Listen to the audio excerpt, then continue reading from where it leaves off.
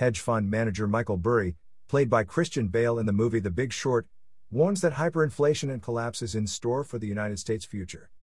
Now, shouldn't we be listening to the man that was able to foresee the subprime mortgage crisis back in 2007 to 2010?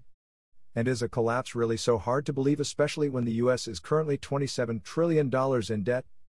Can the U.S. really survive if it continues to print money to pay off its debt?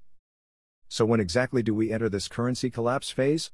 In a series of tweets, Burry compared the current status of the United States to Weimar Germany's hyperinflationary collapse. And in one tweet he had this to say, quote, "Throughout these years the structure was quietly building itself up for the blow. Germany's #inflation cycle ran not for a year but for 9 years, representing 8 years of gestation and only 1 year of #collapse."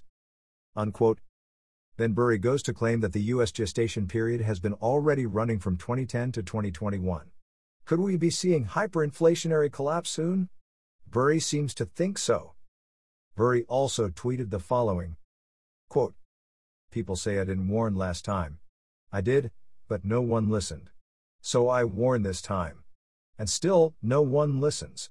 But I will have proof I warned." Unquote. Will you take this warning seriously? Should prices skyrocket and hyperinflation occur, will you at least already have a stock of necessities to rely on? Will you start preparing now so you and your loved ones can survive a hyperinflationary collapse? To start preparing, visit firstchoiceman.com/prepare now.